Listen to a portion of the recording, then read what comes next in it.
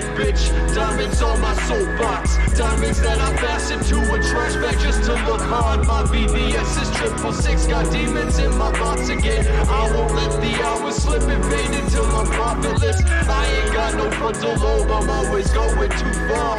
Mix the drink with the bars, spitting faces of gods. I've outgrown all my idols, here's the catch, I ain't no wet ball. Frontin' like I'm special, but I ain't shit but pissed off. You ain't LA's and kickbox, knowing I ain't social by expressions that I make when I get on the mic to lose y'all. You ain't LA's and kickbox, knowing I ain't social, I don't ever lose my essence. I get on the mic to lose y'all. I might need a scar, I might need to settle. I'ma need to split before I'm speaking on my mental. I might need a scar just to remind me I'm a handful. If you step into my circle, no, it ain't coincidental. I might need a scar, I might need to settle. I'ma need to split before I'm speaking on my mental. I might need a scar just to remind me I'm a handful. If you step into my circle, no, it ain't coincidental. Looking out the window like the haters coming in the horde. Left me with the hole like I was backstabbed on a buster sword. Eyes up on my back in case the homies tried to change their course. Left me with the hole like I was backstabbed on a buster sword. Looking out the window like the haters coming in the horde. Left me with the hole like I was backstabbed on a buster sword. Eyes up on my back in case the homies tried to change their course. Left me with the hole like I was backstabbed on a buster sword. Looking out the window like the haters coming in the horde. Left me with the hole like I was backstabbed on a buster sword. Eyes up on my back in case the homies tried to change their course. Left me with the hole like I was backstabbed on a buster sword. Looking out the window like the haters coming in the horde. Left me with the hole like I was backstabbed on a buster sword. Eyes up on my back in case the homies tried to change their course. Left me with the hole like I was backstabbed on a buster sword.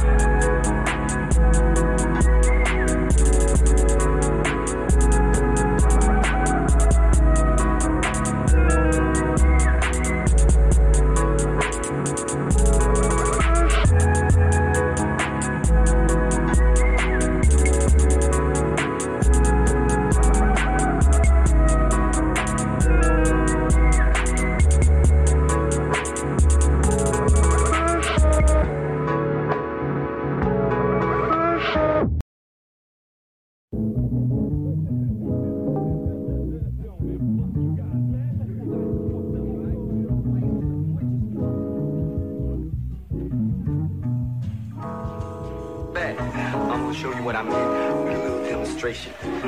Toss me the board. All right, peep this.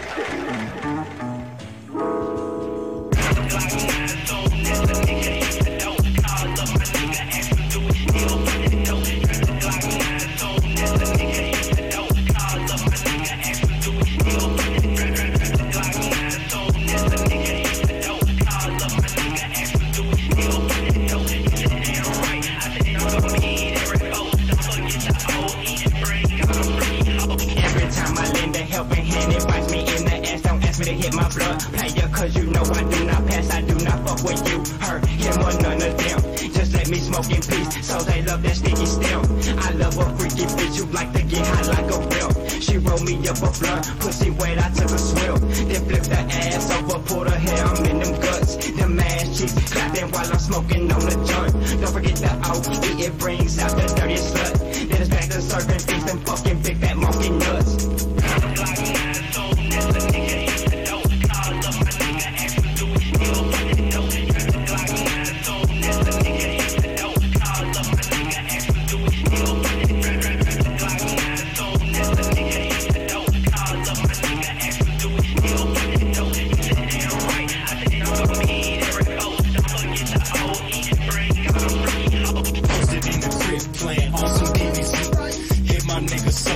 Drop the jump, round 3 till then I'm grabbing my piece for another robbing spree.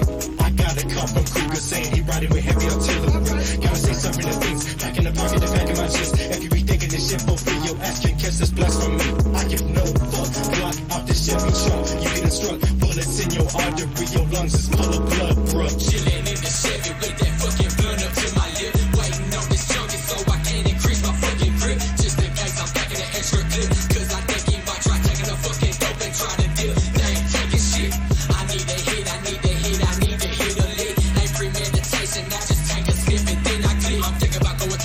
paid. Think about running up into your crib. Think about shooting up where you be living. Your family inside, but it don't make no difference.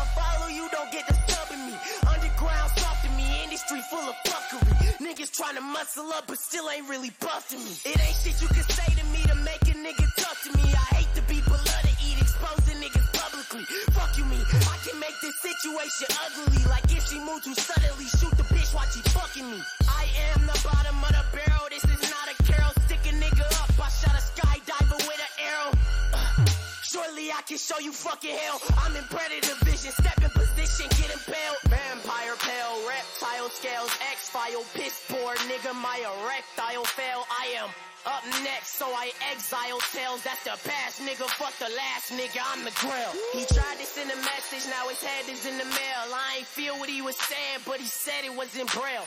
And looking back at it, I ain't had no one to tell. But that body was a secret. Glad I kept it to myself. I heard you niggas wanna fuck with me. Your boyfriend looking for me. Bitch, stop sucking me. These fake banging niggas suck to me until you got a blood wound. You are not no blood to me. I know you niggas look up to me, so when I choose to unfollow you, don't get disturbing me.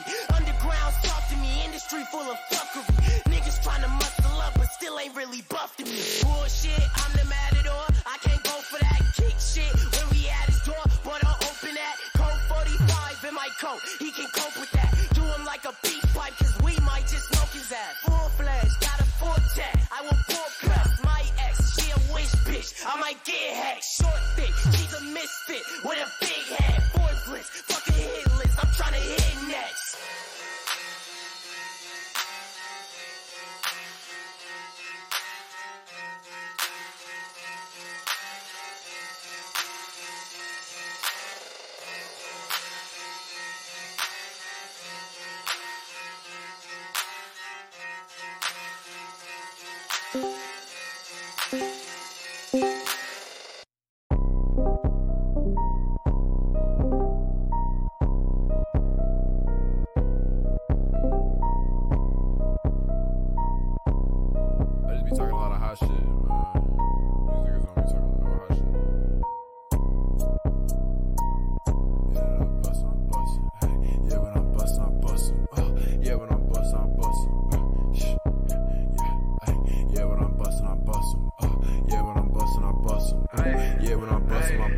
Hey, bitch, my clips in the room, singing together, don't none be off tune. 4, 5 bucks, 2 or 3 at your goons, and I just shot your shooter who's shooting for you. Niggas act up, make a whoop like a magnet. Fuck these boys up like this Mac is a faggot. Maybe it's them cause they be.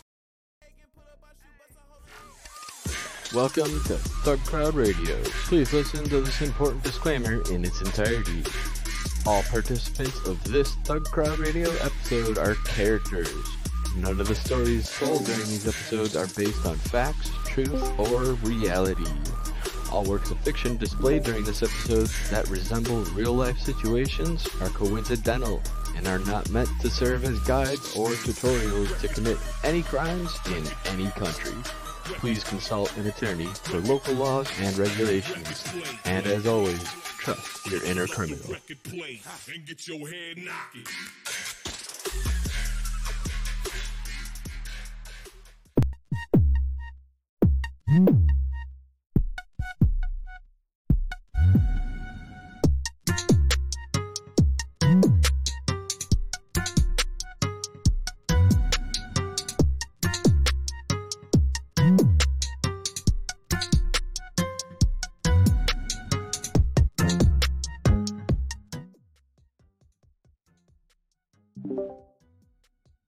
Hey everybody, welcome to another exciting edition of Thug Crowd. Damn. Howdy. Woo. Yo. What's up? Hello. Hey, the last episode of 2018. Oh wow. So that must mean you guys are ready to start buying Easter stuff then. That's what this time of year is. IoT Easter eggs. Yeah. It's already so yeah. What's good, everybody? How's your weekend been? That was good. Chasing down fishing kits. It's a lot of fun. Oh yeah, I saw that. Yeah. That's cool stuff. Oh yeah, for sure. Hell yeah. Anyone do anything else cool this weekend? Any projects this week? Anyone take down prod? So I got some of the SSH remoting in PowerShell Core 6 to work for my triage scripts, and now they are compatible with Mac and Windows, soon to be supporting. What are those? It's just a bunch of incident response triage scripts that I wrote in PowerShell. It was for Windows PowerShell initially, but now that Microsoft's open source PowerShell and made PowerShell Core, I'm just working on making it compatible with PowerShell Core, so it works on Linux and Mac too. Oh yeah, man, nice. Nice. That's real cool. Sweet. Yeah, this weekend I started playing around with Luca's WHID Elite mechanism, which is pretty cool. Cellular attached HID, does wireless shenanigans, does radio-based stuff on 3145 and 433 megahertz, which means mouse jacking and lots of other fun things can be done. Oh, dang. It's pretty cool. Yeah, I've been looking at that online for a while. It's so cool. Soon, man. Soon. We're almost done. The 433 megahertz stuff. Oh yeah. You get the first wave of completed products on the market.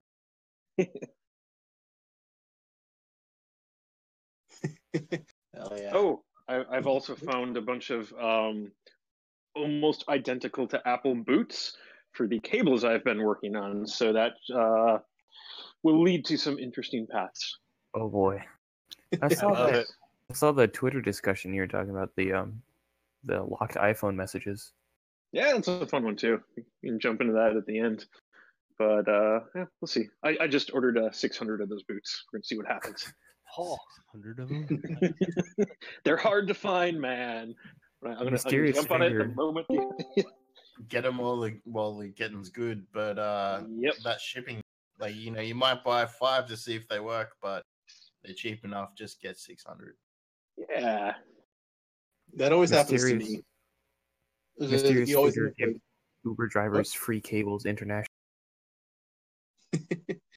I just love when, like, you go on like eBay and you're just like, oh, I want this part that's like whatever, and it's just the same price, but there's, like, you know, an absurd amount of them. That's why I have at MG, when we first started talking and we worked on the USB things together, I bought some USB stuff, like some USB boots, like male and female connectors and micro USB stuff, and I still have like hundreds and hundreds of them. I only use like a couple of them to actually interface with anything. I just have bags of just raw USB components. You never know, man. Cables. But yeah, exactly. You never know when you're going to need them. Yeah, in this case, the person is actually in my state who has these. Cool. But they decided, because you can only get these in units of 10,000 or more. So this person did the 10,000 order and is letting me take a cut of that, which is really nice of them. That is cool. How much does 10,000 cost? I actually have no idea, but I think I'm getting them for under $1 per connector. So I'm happy with that. About $1.50 for 5,000. But yeah, so yeah, no, it's the end of 2018, everybody. It's our end of our year, I guess, here. Not the end of the podcast, but it's been a cool year so far. We've only been on since the end of March or so. We've done quite a lot in that time. So it's been a good year for us as a collective, I guess. We had a whole movie premiere happen in New York City, an exclusive movie premiere. Yeah. Those eggs, those free eggs. eggs. We got a bunch of eggs delivered to us by the internet. Thank you. And a pizza. And we did our charity stream and a bunch of other cool stuff. We're launching a satellite now. Just everything's cool. Hell yeah. Maybe if right now, everybody in the who's watching too, in the background, we are fuzzing a couple of Discord bots with our bot, Wish. We've actually accidentally crashed like 2 bots so far in the past week or so. Shout out to Plasmaz for dumping some DigitalOcean credentials through a command. That's cool. It was good stuff. Shout out to the stream. Does anyone on the stream know what you can do with the DigitalOcean API token? Yeah, I think actually the answer is that you can interact with that specific droplet. Not the account itself, but you can do stuff with it. I was digging through some of the documentation, but it was just a little too much for me to dive into at the moment. Does it's it like have similar a to Kubernetes cluster on it? Actually, so there was actually a Docker container on there. So this bot was actually really cool. Shout outs to Archmaster who made it. It's it creates a Docker container within a specific channel of Discord, and you're able to run commands on there. But unfortunately, they were all run as root, and there is no filtering on any outgoing connections or anything. And so we're able to do stuff like install Hashcat on it and stuff like that. And it actually, building Hashcat is what crashed it the first time. But then the second time, we were able to pull like the DigitalOcean metadata from their API through this. And so we told them like what to do to fix it. But it was just like one of those things where you're just like, I had to track this person down like through this like website that aggregates the Discord bots, and eventually found him. So, but yeah, I remember. It was cool, Apologies for being container mom. Very bad things can happen when you run your Docker containers as root. Yeah, I think that was like one of the first things that we noticed. It was like ID lol. Oh wait, lol. And then we did a little bit of code auditing as well, collective code auditing. Who could find bugs in there? Once we found the GitLab for it, that was pretty funny. Yeah, but it's cool though. I mean, I think that honestly, I think I described this as an evil QA department. So I feel like every time that we've been able to get something in here, we've been able to try to at least communicate with the developers and say, "Yo, there's an issue. Look at our channel." And so right now, if you see any funny bugs, which actually, if you look at the Bible bot, you can do an SQL injection into it, and you can dump a bunch of weird things. It seems like it's passing it just fine. To be honest, I'd really want it to be this will be one of the upcoming news topics later. But if we could add some nice Bible quotes, potentially, put a few little words in Jesus' mouth with an update, and just make use of some access. Yeah, it's not very often you get to rewrite the Bible. So right, the Book of Thug. The Drop table, Deuteronomy. But yeah, it's good stuff though.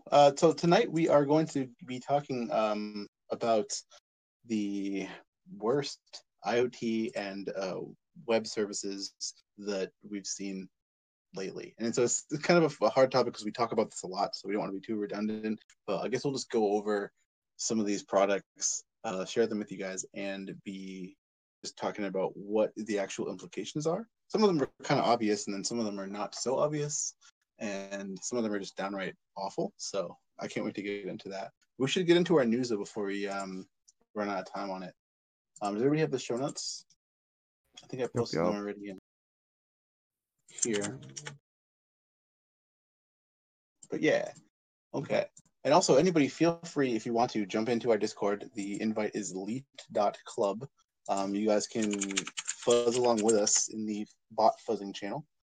Everyone's welcome. So we have actually a lot of bots in there, and some of them don't respond to other bots, which we'll get around later. But it's a thing. So come in and try it out because we have a lot of fun fuzzing bots and fuzzing our own bots. I think as well, like just by using a user token taken from the client rather than the bot that'll token, be it. That's pretty much it on the to-do list with everything else. We'll definitely have client token spoofing very soon, so that'll be a feature of the bully command. You lose. Yes. So yeah, all right. Let's get into our news here. So the first story that we have on here is interesting. It's basically calling out Cloudflare for providing cybersecurity for at least 7 terror groups. And so this is basically just saying that there are terrorist groups that are using Cloudflare, which clearly makes sense. People would use it. But it's interesting to see that they're calling out Cloudflare for protecting terrorism by saying that because they use their services, they're basically being complicit in the terrorist activities, which I don't know. What do you guys have any opinions on this? Because it's like they're just they're providing a service, but then people are leveraging it, and you can't always monitor every single thing that every single person does on your millions of customers. Was this a thing where Cloudflare knew who they were providing this for, or is it just it happened to be that one of the users was this and Cloudflare didn't know? I think that it's more that they didn't know, but I mean, people knock out and report terrorist domains all the time, and they have to, migrate their stuff. You can't just be like ISIS.com and just like expect to not be like shut down immediately. So I assume they're probably migrating and doing a bunch of different tricks, but. So Cloudflare registration though, is basically like get an email, like have an email and a domain ready, click, modify your NS, that's it. and that's free. It will do strict HTTPS to HTTPS stuff, and if the domain has never had any history prior to being on Cloudflare, then it's very it can be sometimes difficult to unmask. There's previously been in the past there was different techniques of unmasking stuff behind Cloudflare, but now a lot of it relies on historic DNS records. So there was a service called Crimeflare. Help though, right? Without Cloudflare's help. Yeah, well, there was a service called Crimeflare. I don't know if it's still up, and that's basically the goal. Was you enter evil domain and you try and see if it'll try and pull history out of its DB and see what it has there for you. That was basically the premise, was that hey, criminals know about Cloudflare too. So I think this is really just an extension of what they already knew, and it's not really anything new or anything Cloudflare could be blamed for. But DNS syncing by law enforcement is also another tactic that does come. The insinuation, though, in the article is that Cloudflare is suspiciously allowed to continue operating, even though they're hosting terrorists. And I think the insinuation is, well, Cloudflare must be working with the feds from time to time. And to that point, I actually wouldn't doubt it at all. I don't know, but I wouldn't doubt it. I think they're considered a service provider, they're not the same as hosting the content because they're proxying it, but I suppose there's that level of caching as well. So they're not straight up running terrorist web servers or anything. Well, this is originally started 3 years ago. In 2015, there's a whole outcry against Cloudflare hosting ISIS content or serving ISIS content. Didn't they recently decide to take certain customers down due to their content? Yes. So that kind of screws them in terms of, we're just the independent provider. We have no control perspective. Yeah, they terminated the Daily Stormer. Yeah, I think there was a bunch more, but as an example, we're going after ISIS. It's definitely a thing that if ISIS go and register I don't know some domain that is absolutely seemingly irrelevant, and then it's some cell that's using it for something else, it's no different to somebody hosting a HTTP ransomware CNC or something that hasn't been detected yet. It's just a new random domain. You don't really know until you know, right? Because so, so the next story that we have on here is the Signal saying that they're not going to comply with Australia's new bill.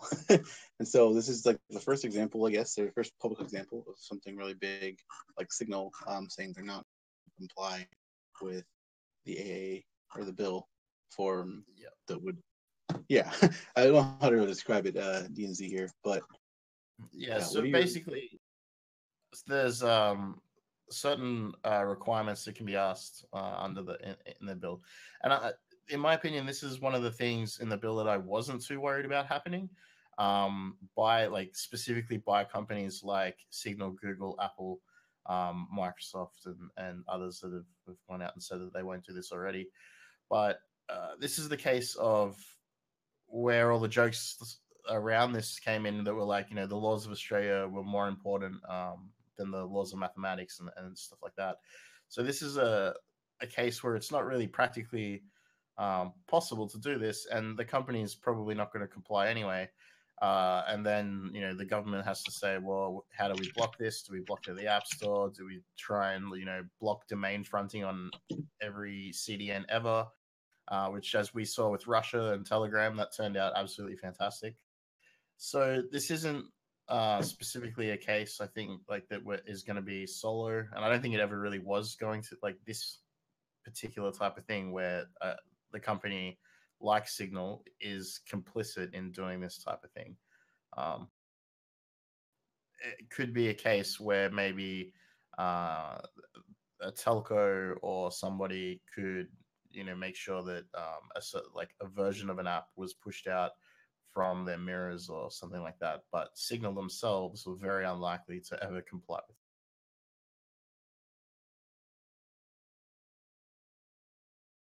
Yeah, no, I mean, I expect more companies to be more up in arms about it, like over time.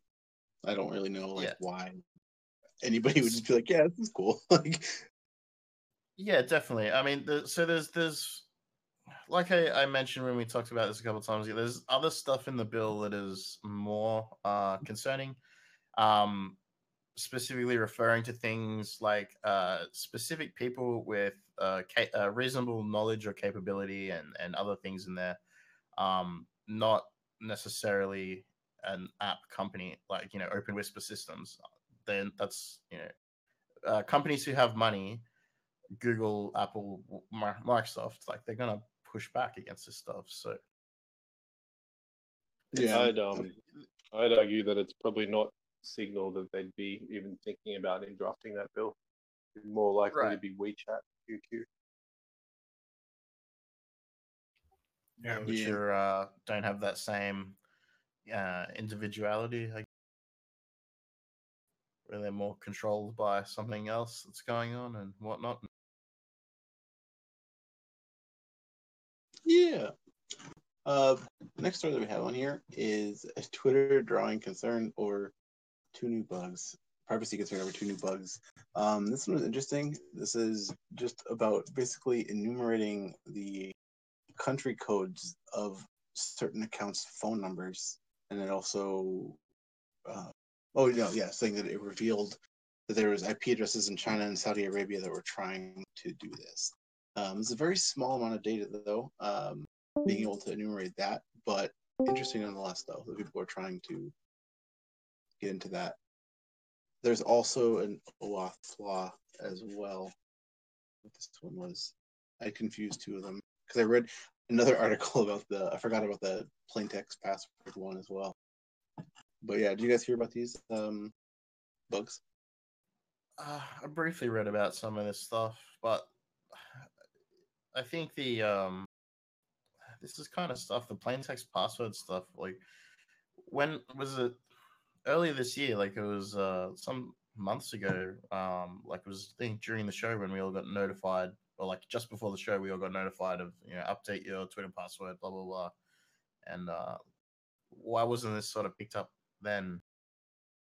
If they were specifically looking at passwords back then of like their entire user base, they're doing sort of auditing there, going like, oh, something's happened with the passwords. Let's take a close look at passwords. Like, didn't someone say, wait, some of these are plain. We still support login for people who have plain text passwords. Like, what? Yeah. The other one here too, though, this OAuth one, I remember this one now. This is it was basically authorizing like a sketchy third-party API apps that you would basically have to like do some pretty tricky social engineering to actually get somebody to use. But this sort of thing, though, still there's so many integrations for apps, and people have been leaking or had leaked on accident their OAuth keys and API tokens, and this kind of thing is like definitely super real.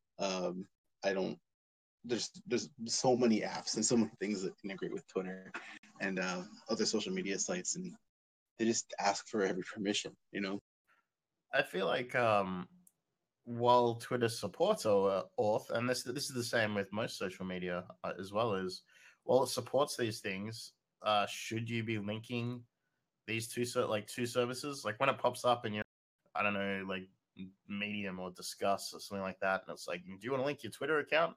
Like, in my head, the answer is generally no. I don't want to do that. Yeah, convenient, yes, but I think a lot of people say yes, though. Oh yeah, because it's just so much easier, right? Like, and it's all convenience versus security. Yeah. Yeah, it makes it so where, oh yeah, my Twitter account's owned, and now everything else I've ever used also. Yeah. It's all fine. Go back to sleep. Go back to sleep. Yo, Yo, guys, here's one- 2018's almost over. Yeah. Gotta So read it close. again. Whoa. It really Oh is. man, it was the year of the Linux desktop. Finally, I can't believe it. Just kidding. It's next year, guys. Wait, I thought next year was going to be the year of BSD on the desktop. Oh, fancy. That's really calling your shots. I'm putting. Are you gonna put any money on that, or? No thanks. I'm already broke. The next one that we have on here is actually really interesting. This is CenturyLink blocked its customers' internet access in order to show an ad. This is just spooky and weird and annoying. So basically, somebody had posted on Twitter that they had an ad that appeared to talk about their internet privacy, and they did some DNS spoofing, which is common. They advertised their paid filtering software, which I remember looking at the website. It's McAfee powered and Norton powered. They basically came up to show an ad for that. Until they clicked like through the ad, their internet was blocked. Which is very much like, you go to an airport or you go to a hotel or something, you're in a walled garden until you agree to the terms and service. Like, this sounds like a similar technology in place like that, but grabbing the DNS. Yeah, but I think it's just ironic that it's for internet privacy while it's using a technique that is certainly not pro-privacy. It's just grabbing your DNS requests or whatever else and however mechanism it's working, but it's intercepting something that's destined for somewhere else and giving you something else. Just being like, hey, privacy, check it out. We didn't just invade yours. Yeah. It's super, super ill thought. Like there was negative amounts of thought that went into this. Negative amounts. I don't know. At least I hope so. The Utah State Senator, he's in on it. So, I bet he thought it was a good idea and it would be helping everyone. Must be all those Alex Jones brain pills they're taking. Delicious. Hey, that's our sponsor, isn't it? Oh, wait, no, it's not. Fuck it. AlexJonesBrainPill.com. Should actually register that. We could. The next one here is actually, I didn't include the other story because I didn't want to give it any more attention, but let's talk about this first one here. So hackers deface Wall Street Journal with a pro PewDiePie message. Basically, it's more kids doing some PewDiePie stuff. It's Wall Street Journal's public apology to PewDiePie, and then they just, I don't know, just do some stupid stuff about PewDiePie. And apparently they had got it because this was like a third-party page for a branded content that would go through Wall Street Journal. It was owned by Oracle, though, or linked to Oracle. And I read actually I think it was on Twitter where Joseph Cox referred to Oracle as their cybersecurity firm. I kind of wanted to say something, but then I was like, I guess they do cybersecurity as well. But I don't think it's their bread and butter.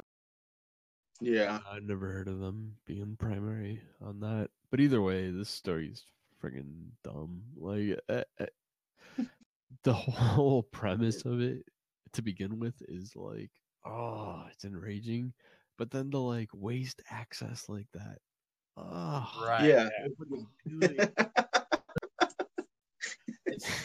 Dan, it's like what we were. There was a couple of comments we had on Twitter about it where I was just thinking, like, if I had access to this, like, this sort of thing, what could you really do? And you look at manipulation of news and the creation of fake news and stuff like that. A lot of websites that will want to push their stories have like a domain with a blog and it looks like a news site and all that.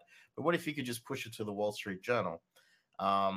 And then you go, okay, well, would you push a whole story that's really obvious? Would you just put an Onion article up on there? It's like, no, you wouldn't. You just want to like slowly drip feeds minor Onion-esque changes. It'd be great into existing posted like stuff. So people are reading it like 2 days later. They're like scrolling down. They're like, what?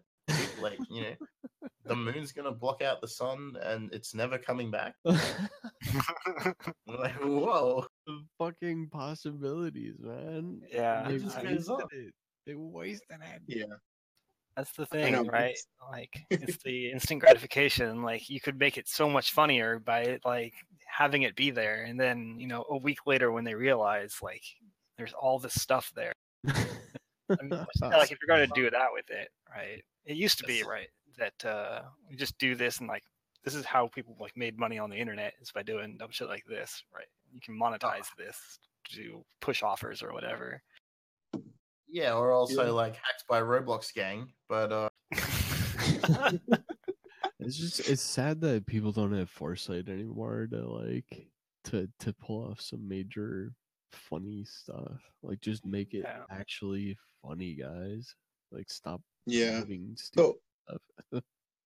The next one that is related to this that I wanted to discuss, which I saw Soldier Fortran had retweeted it. It was an article from the BBC about the second round of people promoting PewDiePie on Twitter.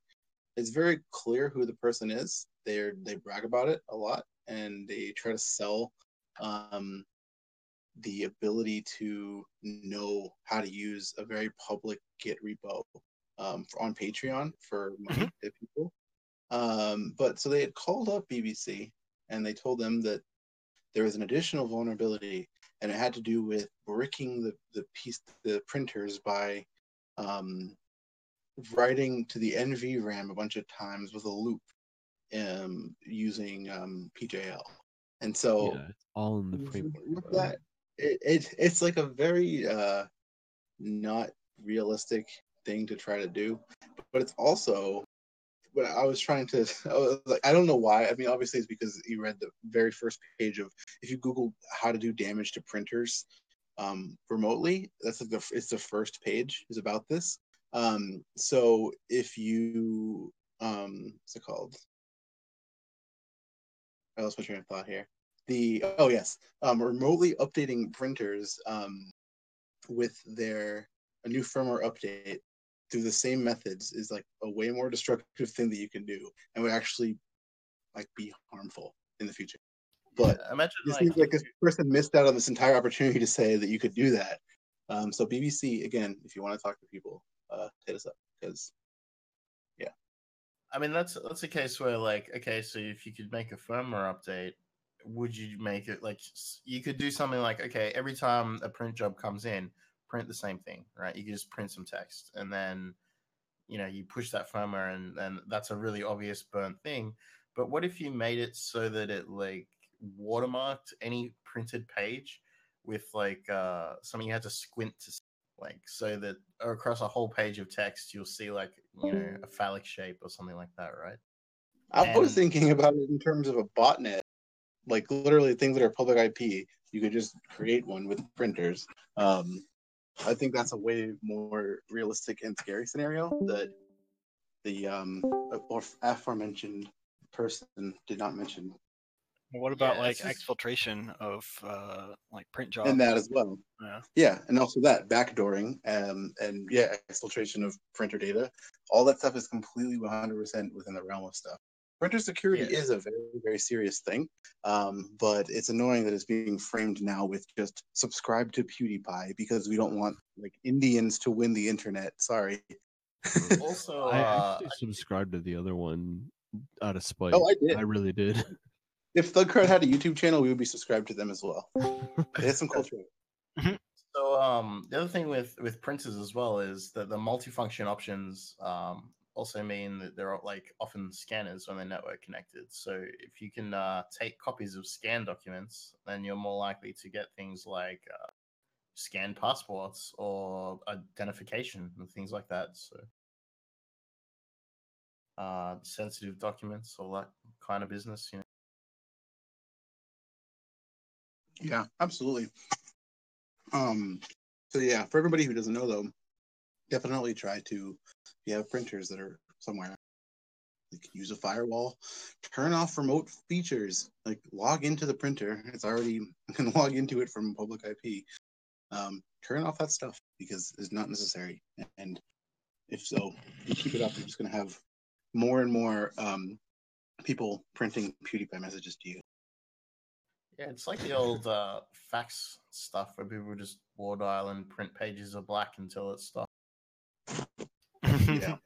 You know, I did a scan recently of just one of the ports too. It was like 9100, and there was like 2 million printers, or well, at least 2 million hosts that responded on 9100.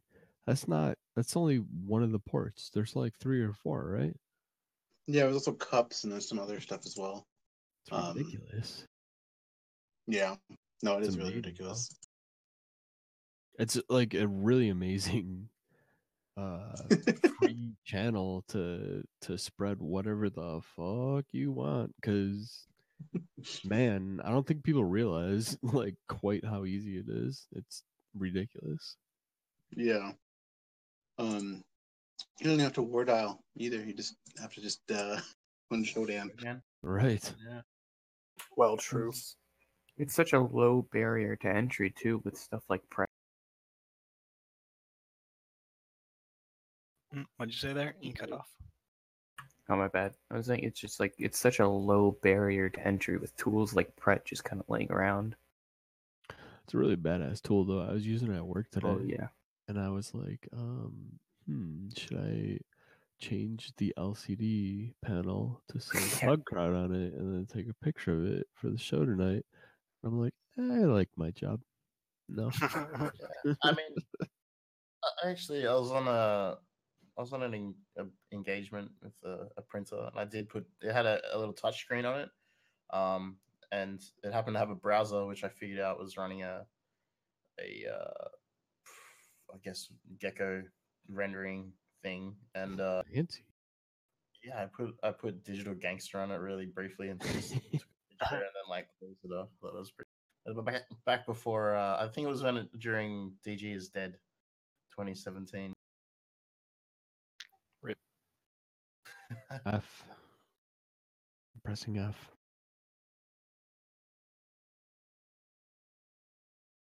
Cool. Hi, sorry about that. So the next one I have here is the SQLite bug, which I know some of you were playing around with. You guys have any thoughts about this? This is a pretty big one. Yeah. So in the when this first came up, I checked the Git the repo for the diff specifically to address this issue, and from what I could see, there was a value that was cast as an int that had been recast in the change to a 64-bit i64, and then you were basically able to create a record and then modify a record or set another value, and it would overwrite a chunk of the next record, which is what it. I guess basically the result was it was corrupting the next record. But it appears that in certain types of joins, you were able to actually. This was RCE, I believe, but I haven't seen a POC for RCE. The only thing was the test case where it corrupted the next record. Yeah, I mean, like the scope of this is pretty huge. Just Chromium based everything and SQLite based everything. Yeah, definitely. Like every app that has its own DB, which is many. Probably a lot of Apple stuff. Like, yeah. Isn't like pretty much every Apple app SQLite? It was annoying. I was actually I never choose SQLite. I've always stay away from it. But I was thinking about writing something I wanted to be portable, to throw in Discord really quickly, and I was using SQLite at the time. I read it, and I was just like, "Oh man, I knew I shouldn't." Hold on 1 second. Yeah. Oh, sorry. The next one here that we have is pretty funny too. Just because just watching Mark Zuckerberg now as he tries to just navigate through every single time Facebook does anything wrong is just really funny. Because he just like people just know now that he just like I don't know, Facebook just like doesn't give a shit about anything. And just like trying to back up and just like give like the most cold corporate response is just really funny. But yeah, so this one here is Facebook believes that 6.8 million users could have had their photos accessed by third-party developers, but they didn't share public. So this is just another example of another Facebook, like just I don't even know what's happening and like why they're letting this kind of stuff happen. I think that it's mainly because of just wanting to give people access to this stuff for monetary gain. That's all it is. It's like, oh, sorry, we gave too much access and we were already selling you out. I think they just managed to somehow keep a clean image for way too long. Like this stuff should have been leaking out like over the years naturally, and somehow they were able to corral all of their bullshit, and then just whoops, there's like a little bit of a leak, and then that's it, and the whole thing's done. Like it's just a flood. Yeah, with this particular one though, it seems like maybe they could have just made a mistake in API scoping, and then like because it was apparently only open for 12 days, and it says that the images, like the photos, were potentially exposed. So like, well, so it doesn't mean they were accessed. Maybe nobody accessed them. Maybe somebody accessed some. Maybe lots of people accessed individual ones, but nobody. There's no indication on. Yeah, it says the photos could have been accessed by 1,500 apps built by 876 developers. So I think in the grand scheme of the numbers on Facebook, that's not so huge. Right. But it only takes one of those developers to figure out that they can scrape 6.8 million people's photos, and to be, they're already assuming they're already developers, then they have the skill to do something about it. In fairness to them, I think they usually do reach out to the individuals affected, but still, Facebook's having a really, really bad year, and I couldn't be happier for them. I think it's well deserved. Do you guys remember the downfall of MySpace? Not really. It just kind of fucking fizzled away, didn't it? One day, my friends just stopped posting bulletins, and that was it. There was a series of mistakes that went on at the end where their stack. It came out that their stack was like such a mismatch of like Cold Fusion and PHP and things that had been like tacked on.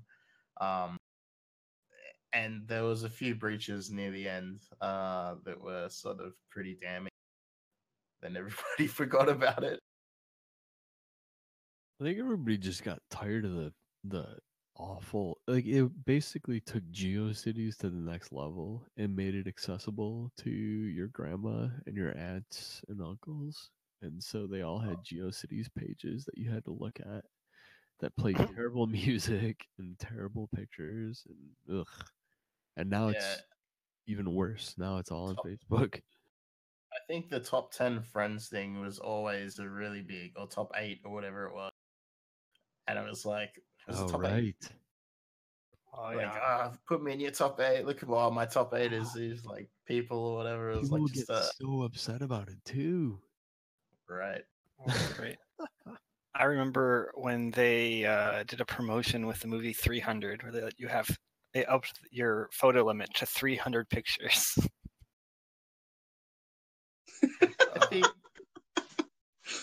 I think the difference between that and now, though, is that people, like a lot of non-technical people, are sort of ingrained in Facebook, and they're using Facebook to log into third-party services it's a little harder to pull it away or for them to forget about it, because there are some people who just live their life on Facebook.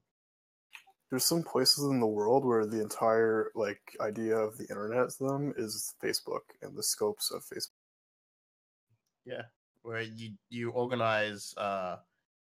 You don't send out meeting invitations through your office. You send out meetups through events, and if you're not on Facebook, I guess a lot of people in here probably aren't active Facebook users.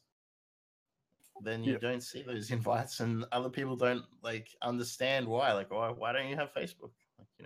Why don't you look at Facebook? I don't know, because it's terrible.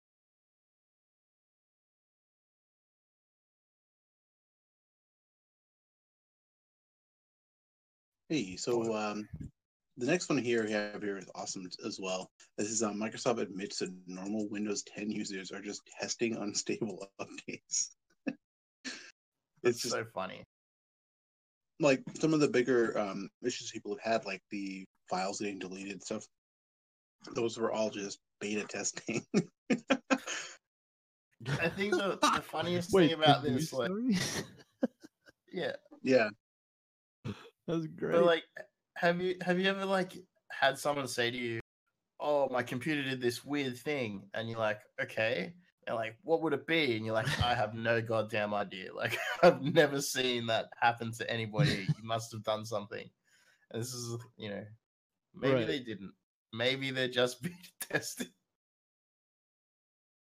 This is the ultimate today in big corporations don't give a single fuck about you. Yeah. Grandma, she's gonna be testing the latest unstable kernel update, and she might blue screen every 5 minutes, but that's all right, because then we'll find out about it. Yeah. Send feedback. Yeah, and it's this. The funniest part is a lot of this can cost people actual money, right? When they're like, "Oh, my computer broke. I have to take it to someone who knows what they're doing, and I have to pay money to get someone to fix it."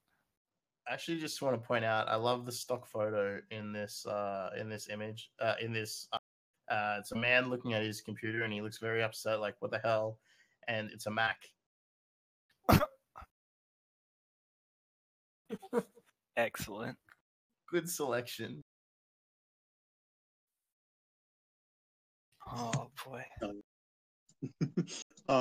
This also ties into the Windows O Day that has been apparently leveraged by some new group. I didn't read too much into this, but apparently there's two different vulnerabilities that were one of them was attack the kernel transaction manager, and the other was escape. Yeah, no, that one is escaping the sandbox of Chrome and Edge web browsers. I forget what the other was though. But does anybody read into these actual CVEs? Yeah, it's Windows stuff. Where's Zuff? The Zuff signal. Oh yeah. No. No, they're just interesting. Two new ones that are just being exploited in a while. Yeah, I think though that this is just another one on the pot sort of thing, almost. Yes. Hold on, where's the other one that I was trying to? Oh yeah. So don't worry, there's nothing distracting going on to make that air or anything. Jesus. Good Lord, drama. I think it's the interesting note on this more so is that it was actively being exploited by people that were being tracked as well. So there was malware earlier this year that was identified. So what it was a known. Who's leading the charge on that one? What company? Kaspersky. Ah. So could Kaspersky have created? No, I don't know. They may have. They're the only ones that can detect it. You never know. I really do kind of wonder, just for tangent for a minute, how many viruses, percentage wise, have been introduced by antivirus companies, you really got to wonder. Yeah, it's age-old argument, right? That's how they sell stuff. Yeah, create your own customers, right? Right. Same with DDoS. My Taco Bell's here. I'll be right back. Hell yeah. Yeah. There's little Apophis boys to sell you, to sell Cloudflare. The another really funny one that I wanted to bring up from the show notes was the HSBC bank password thing. Did anyone see that on Twitter? Basically, so you basically can enter any additional characters as on a password, and it's just accepted as a successful login. And the HSBC does not classify that as any issue at all. But it's just like one of those things where just like, how do you even do that? Like, how are you comparing it? It reminds me of like the way the old Microsoft Pass used to work, where like it didn't matter like length or anything as long as it just got truncated to 14 characters and split and all that. Also brought to uppercase, like stuff like that. We're just like, are you using that somehow? Like, I don't know. Yeah, I think it's pretty known how to write password comparisons, like securely using many different methods. Like, there's a lot of different ways to do it, but there's some known ways that are known not to be trash, and there's some known ways that, like, you know, if you just have some guy writes you this really weird password function, and you're at a bank, so you're assuming there's a level of code auditing or something going on. You would imagine they go like, you know, that password function is really weird, rolling your own. Do you think maybe you could use something that we know works? Yeah, you would. I mean, yeah, you would think that like this wouldn't be just a thing in general. Like, it's harder to write something like that bad than it is to right, and yeah, just take like some dumb code. Yeah, like implementing bcrypt isn't very hard, and you know, you want to do a 25 pass bcrypt, you automate. It's like got built-in salting and all kinds of stuff. We know that that's not bad. We don't know it's the best, but we do know that it's difficult to crack. And if you know, there's ways to handle it. Yeah, it's like dedication to being mediocre is like what it comes down to. Right.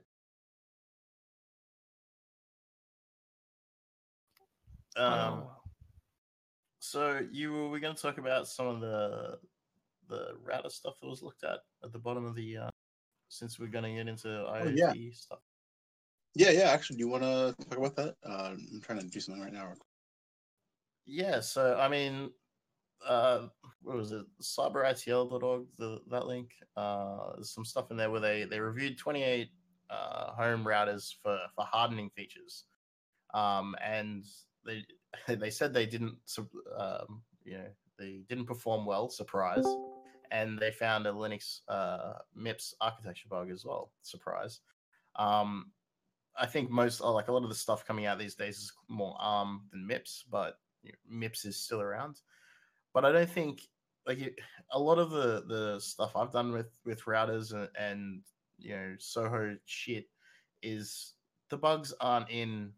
It's not because you don't have ASLR and DEP. It's because there's like a shell script in a CGI bin, or there's like some like dirty code somewhere that's, it doesn't matter how many security mechanisms you put in, like you're going to need to actually start writing good code. Like a lot of them, you can get code execution, you can get, you can dump the configs and auth bypass and those kind of things without any of the hardening features of the OS required. So I think there's still a long way to go before it gets to the point where we're like, oh yeah, that router got owned because it didn't have ASLR and DEP and stack guards and whatever. Yeah, it reminds me of that someone posted. It was like when you get your users to stop clicking enable macros, you can worry about APTs, right?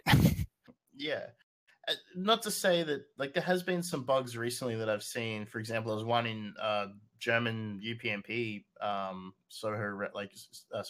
German Soho routers, specifically their UPnP function, where you could make UPnP requests, but it would never work for that. But there was memory corruption bugs through that exposed service as well. So it is the case where should hardening have been present on that device, that it may not have been easily exploitable.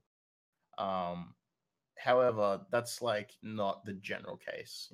For if you're getting the router from your ISP, it's probably got something way simpler to exploit, like a way less complex bug required to root it. Yeah, they're definitely, a lot of them are made to be like, oh yeah, we threw some code on there, no one's ever gonna see it, like whatever. Yeah, and also branded interfaces and things like that. When you go to your to the router interface and you log in, it's got the ISP logo and stuff, and then there's a good chance as well, like lots of those routers that are being sent out aren't receiving updates. Like TR69 is in use a lot more these days, so people are pushing, like ISPs are pushing OTA updates to routers, and so not over the air, but I guess that's what's referred to, OTA stuff.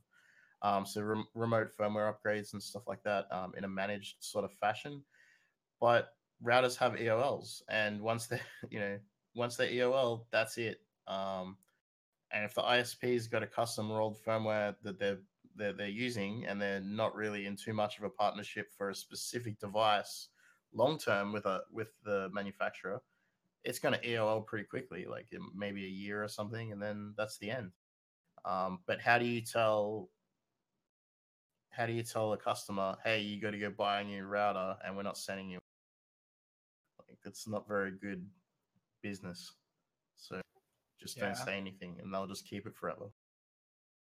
Yeah, I mean, I still see like the WRT54Gs out in the wild sometimes. My favorites. My absolute favorites.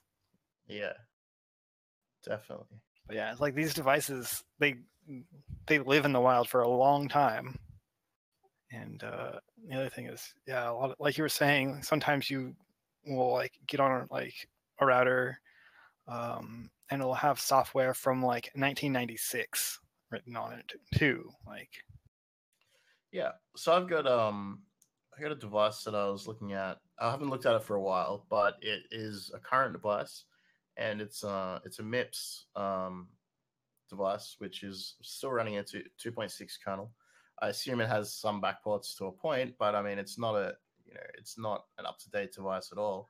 But it is still a current device. So it's those things. They're still there. They're not going away anytime soon. They're stuck on the internet, and everyone forgot. Yeah, those and like boxes that are stuck out in the wild, like you were talking about, where no one can touch them.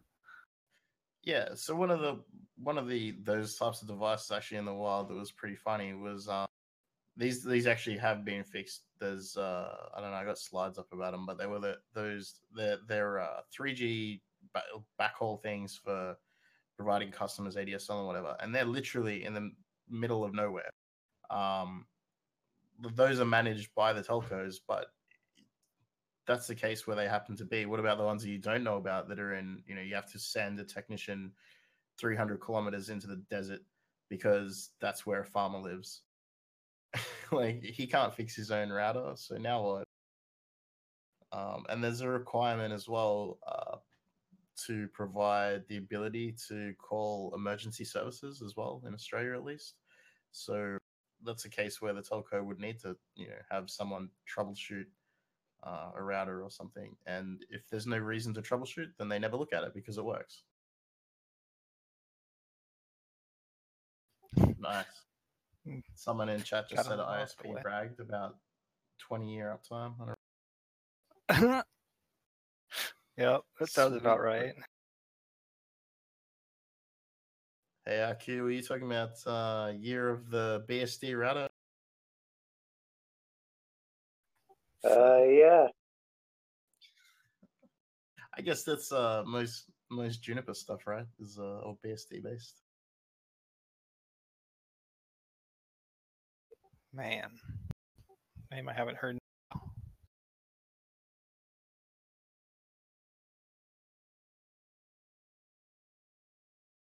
What else do we have on like the Goodreads section here?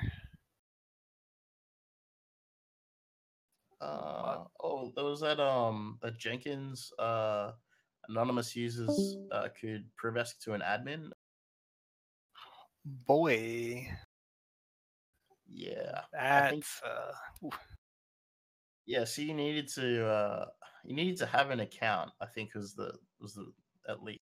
And I think the requirement was you did need to be in it or not be in groups specifically. That's pretty scary. It's almost like the Kubernetes thing, right? Where it's just like these things have so much like overarching control that it's just scary. Yeah, there was a funny one. It was in OpenStack where there was a group enumeration with the federated logon where if you were in, so it would basically populate your groups and your cloud services based on external groups that you're with LDAP or whatever. And if you're in no groups, it happened to put you in every group. So and that included admins and cloud managers and stuff like that. So so someone says Jenkins by default has normal users as admin if registration is open. Yeah, I mean, I would assume that registration would hopefully be closed. I mean, if you have an unprotected Jenkins, like you got bigger. Yeah, I was actually last night as I was playing, I was looking at these Apple phishing kits. I was looking for 2 words in like URLs. I was looking for Apple and I was looking for Jenkins just to see what was out there. Lots of fun stuff.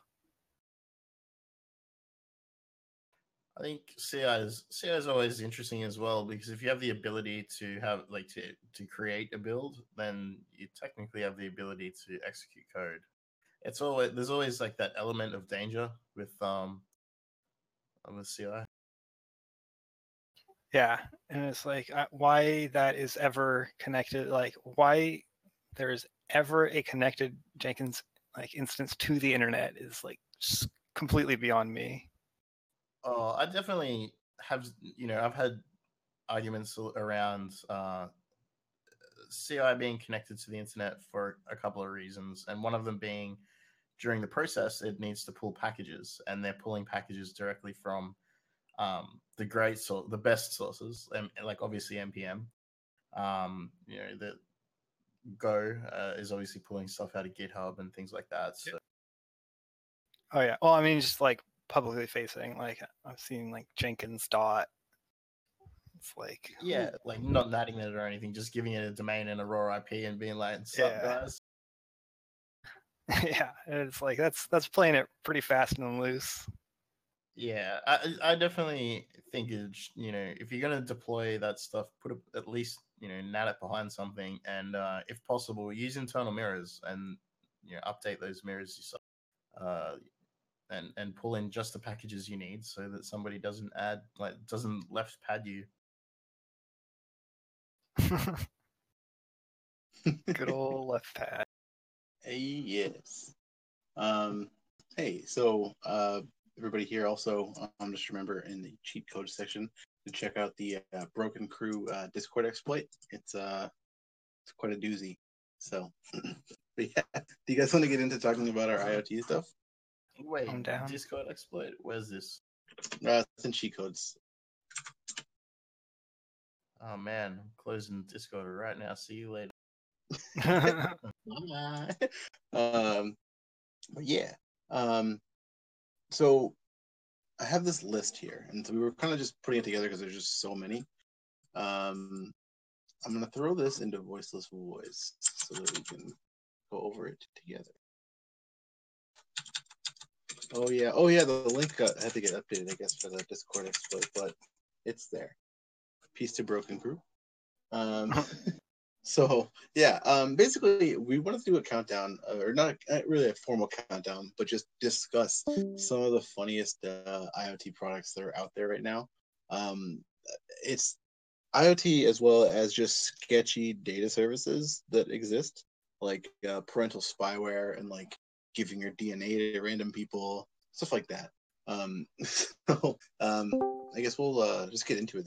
The first few of these here are just really dumb, and then they kind of get scarier.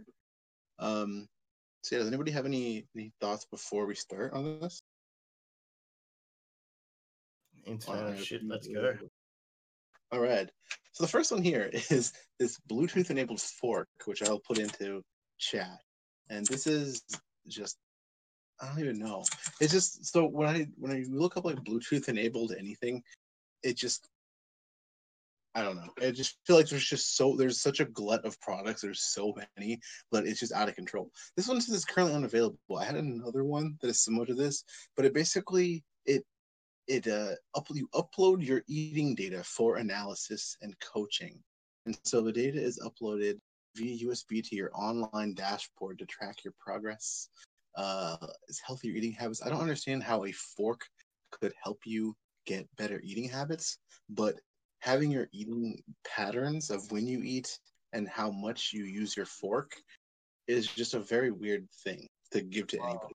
It's not gonna help when your fat ass is fucking shoveling ice cream into your mouth with a spoon. Because you can't differentiate between the items. You could be eating, fried chicken, or you could be eating a salad. It doesn't matter as long as you're just using it. It just seems like something that you're using to just collect data about people eating. That's pretty much all it is. Yeah. Is it how much is it getting like the weight of like how much is on the fork? Because like, by weight, like how fat your fingers are, you mean, or what? Yeah, like how maybe you're missing a few fingers or something, because I don't know, man. Do this. There's so many questions. This reminds me of every time someone says, "Oh, I have $1 million idea, but I don't have any money, and I need you to do everything." Oh, I fucking hate those people. I'll give you part of it, though. Yeah, you can put it on your portfolio. Yeah, it's like the Shark Tank stuff. Like, which one of the items that we have on this list here is Shark Tank related. But yeah, it's just one of those things where it's like, why? Why? The only thing that will come out of this is a company will make money off of selling your, and you just bought for some reason a $60 fork. That's not better than too. That's amazing. Yeah. It looks like something out of a hospital as well. Like when you're eating with it, wouldn't you be like, "Oh, this is pretty awesome." Like, "Oh, this really fits in well with the china." The other really dumb one that's a similar food product, there is a water bottle that has a connected smart lid. And it also seems to only work with Apple products on here. I don't know why. It says it requires iOS 7 and works with the following Apple devices. As there's only an iPhone version, which is very strange. But so yeah, this one here, it calculates your suggested hydration goal based on your personal data, gives you real-time temperature readings, charts your daily, weekly, and monthly hydration progress. You know what I do to track my hydration? I just go like get a big water bottle and drink from it. And then if it's empty, I drank all the water. You know how urine also is pretty good. What? I do it by going to the emergency room when I get my kidney stones. That's telling me. Hey, you need to drink some water real quick. Wait, so is this charged? Like, this is Bluetooth, but it also it's got like USB port on the back. Is it just for charging, or is like that? I don't know actually. Somebody has one, that'd be cool to know. But it. Oh, please let somebody we know have one. Does anybody have one of these amazing? Well, also it has a micro USB port, but it's an all Apple related stuff, which is interesting. I couldn't afford the branding on that. Yeah, I think you're cutting out a little bit. Really big in 2019, so. It doesn't actually look like a good water bottle to use either. Like its primary function is to hydrate you. It looks pretty. Yeah. I wonder what if you put smart water in your smart water bottle? Oh man, that's a 50-cent idea right there. You can pay me, someone. Get this man some VC funding. Blockchain smart water bottle. Oh man, you would be able to spring to bathroom blockchain track the water, and you would definitely want to be able to track where you go on the internet, be able to type a code in and be like, where did my water come from? Oh, it came from an African well filled with cholera. You have dysentery. Like blood diamonds, but blood water. Oregon Trail all over again. Who's ready to start cyber water with me? This one here, the next one is really funny. So this is a Wi-Fi LED smart bulb, but it's a knockoff of like a Hue. And so it says that it works with Google Assistant, Alexa, IFTTT, but it's just some random one. And so as we know about random IoT devices just from random places, is they're usually talking back to some server that you've never heard of, that you'll never know like what it is. It's just literally this there's all these just really sketchy products. Like MG, you remember that USB cable that connected back to those servers in China just randomly? There was already a spy cable that you could use to remotely trigger it and listen into people and GPS track them, because it had a little cell modem in the boot of the USB cable. But it also had a back door in that as well that connected to another backend randomly and just gave all the data there, and it had this full backend. Yeah, definitely. That was spread across. They basically were copying and pasting the code between different manufacturing companies, and each one stood it up on their back end, and that code kind of the holes in the code. And you could enumerate stuff. Everything was horrible about that stuff, but it was everywhere. Yeah, it really was. It was like there's so many things like this, and I do not trust. I already don't trust any of these kind of devices, but the cheaper and sketchier the knockoff, the more likely it's going to be backdoored and communicating somewhere like that. And the fact that you can just hide microphones and random crap in these devices is just also scarier. I don't know. If something's that cheap and it has that cool of an actual feature, I definitely don't trust it.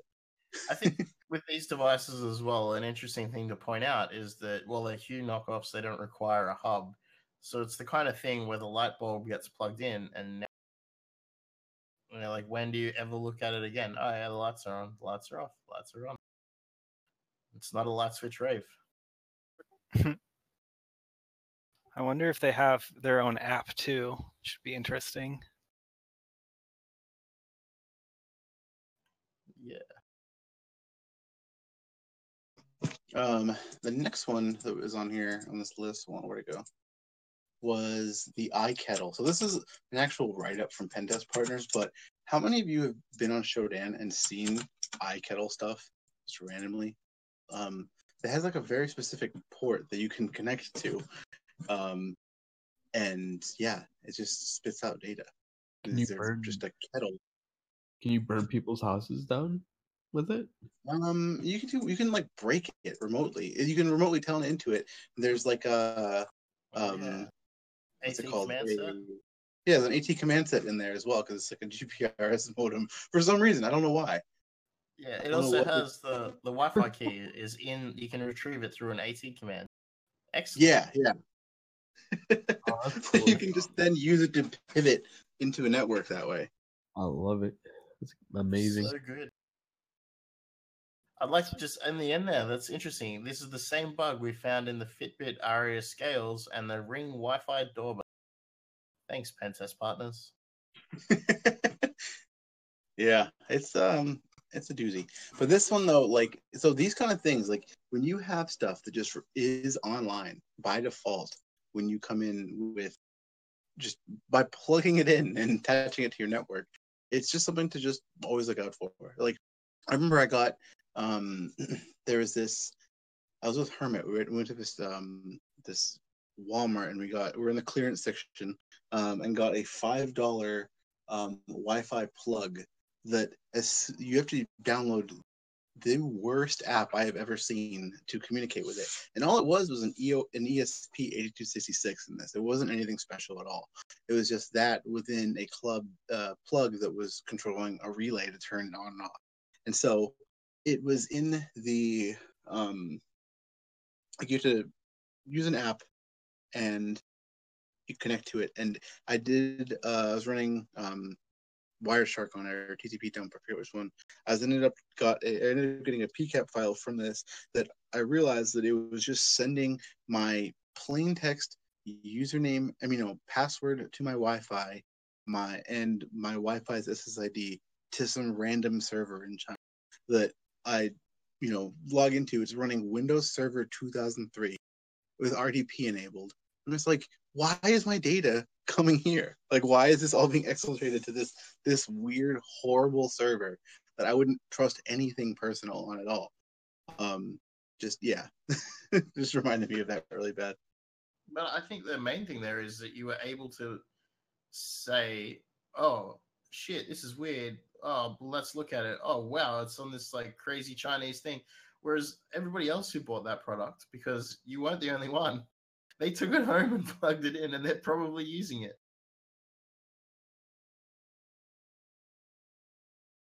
Yeah. No, absolutely. Still using it today. And the funny thing is, like, it's just like, the bad USB cables and stuff. Like, I wonder how many of these kind of things have actually been like leveraged against companies, that kind of thing. It's a very real world, like physical, like attack scenario. Not physical, but real world attack scenario. When you just bring in terrible shit. I think yeah, definitely it's happened. If not to most companies, all of them probably. All corporations like top 500, Forbes 500, whatever you want to call it. So I don't remember off the top of my head, but what was that? Oh, I guess there's been a few. Like those sites where they track, like they take the output from like, I don't know, back in the day it used to be NetStumbler, I guess Kismet these days and stuff like that. And I would take all the SSIDs and give approximate GPS locations on them. Like, oh yeah, Weigel. Yeah, so like now you've got that kind of device, and you go like, right, give me a geogrid of the ones that have been like, all that data, so your SSID that is being farmed off to China. And let's get a user. People's collected data. Sorry, other people have collected the data now to correlate like where these devices are like located on the map as well. So, like, what else is in range if we exploit this and they live next door to Microsoft's office, or it's in Microsoft's, or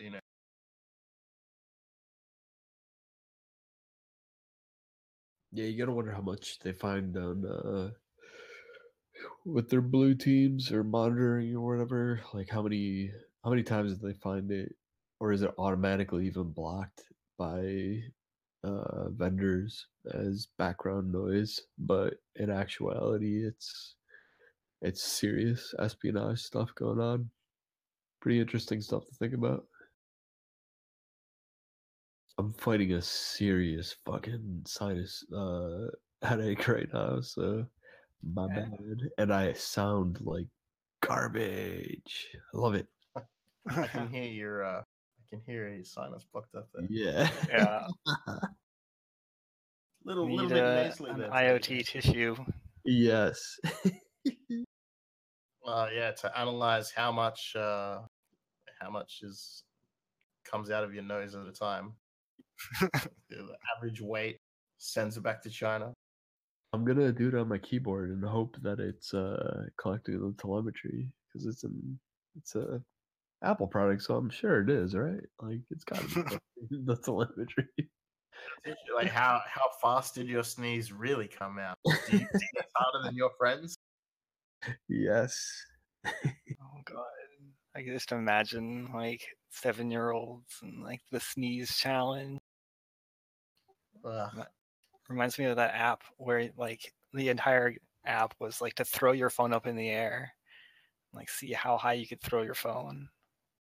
That was a POC for maybe a Google device, I think, an Android, where they were like, yeah, you can throw your phone and it won't break. We don't suggest that you actually do this, but like you can see what the accelerometer captures. Yeah, I just remember the story of it being yanked from like the Play Store or the Apple Store, App Store, because people were just, obviously breaking their devices by throwing them up in the air. Yeah, people often, don't really think past what the instructions say. Like, maybe if I throw my phone, it might break. Oh no, the instructions say it's fine. Oh, that was the on the App Store. There was the iPad scales. Do you recall that? Oh god, that's good. Yeah, people stood on their iPads and they fucking broke. Surprise! There's the good old a new feature of new iPhones. You can charge it by putting it in the microwave. Yeah, might have trolled a few people with AA batteries in the microwave charge.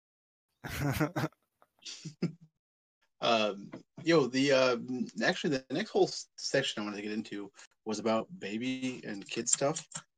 This one was really creepy to me. I think Nux found it. It's the Pacify, the world's smartest pacifier thermometer that allows you to remotely monitor your baby's temperature conveniently with your smartphone. This is what was on the list here. This is a pacifier that just collects data on your baby for some reason. I don't get it. I don't know. I don't have kids, so I don't really relate as much to it. But still, do you need to have a pacifier that has an IoT pacifier? I don't know. I swear there was a news story about these getting owned or something, didn't they? I'm not sure.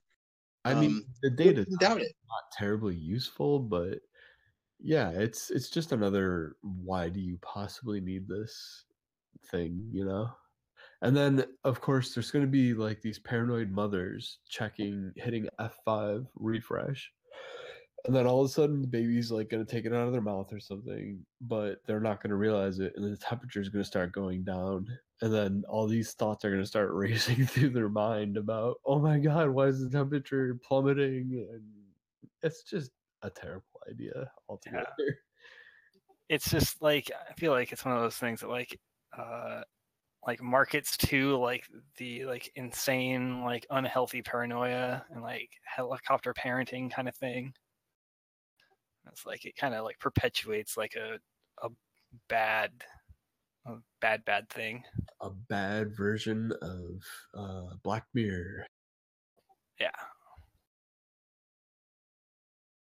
But yeah, I mean, like the whole like parent surveillance thing is it's fucking creepy. Yeah. I think it's kind of like the opposite. Like you get some shitty parents out there that just want to stare at their phone all day, no matter what anyway, instead of paying attention to their kids. So now they can just be like, oh yeah, baby's still alive, and they don't even have to get off Facebook. It's kind of like companies that run app scans or like Nessa scans, and they consider that a pen test, just like check off the compliance sheet. Like, yeah, I'm parenting with kids at a certain temperature today. That really? Yeah. Oh, I'm PCI compliant. What would that be? Fuck, what would PCI compliant be for like a parent that's like checking their Wi-Fi thermometer? Yeah, like, baby is breathing. That's cool. What happens when baby is not breathing? Like, what's the latency from the time baby stops breathing to the time that like pacifier tells you about it? God. Yeah, I don't know. It's fucking. That's a scary. We need It's very, very dismal. God damn, we should have gotten Crazed on this one. Because he's a new dad. He would have had some funny stuff to input on this. But yeah, it's just the parenting stuff mixed in with it. Just really adds a new twist of dementedness. Well, yeah, and not to mention, like, obviously not the pacifier, like that data being harvested is kind of whatever, but like, yes, my creepy obsession with baby temperatures. Real specific niche of weirdo out there. Zuckerberg was creepy. Yeah. What about like nanny cams and stuff like that as well? Like, where they have the camera in like the bear or whatever, and they're like checking on the nannies, make sure the nanny doesn't shake the baby. But like, what about like we've seen plenty of IP cams, like where the nanny cam's connected to the cloud, and all of a sudden you can find them on Shodan, and a bunch of creeps are like looking at babies sleep. Yeah. Oh boy, man. But the parents can check on the baby while they're not there, right? The parents can leave the baby in the crib, and then they can go down to the local tavern, have a few beers, look at their phone. Oh yeah, baby. Hey, who wants to see my baby? Yeah, look how nice he's sleeping. Like, who's with them? Oh, me. I've got them on the cam. Imagine if those products made their ways into like daycare centers. Like, you think it's creepy? Like, your parents are using it. Like, what if the daycare was facilitating?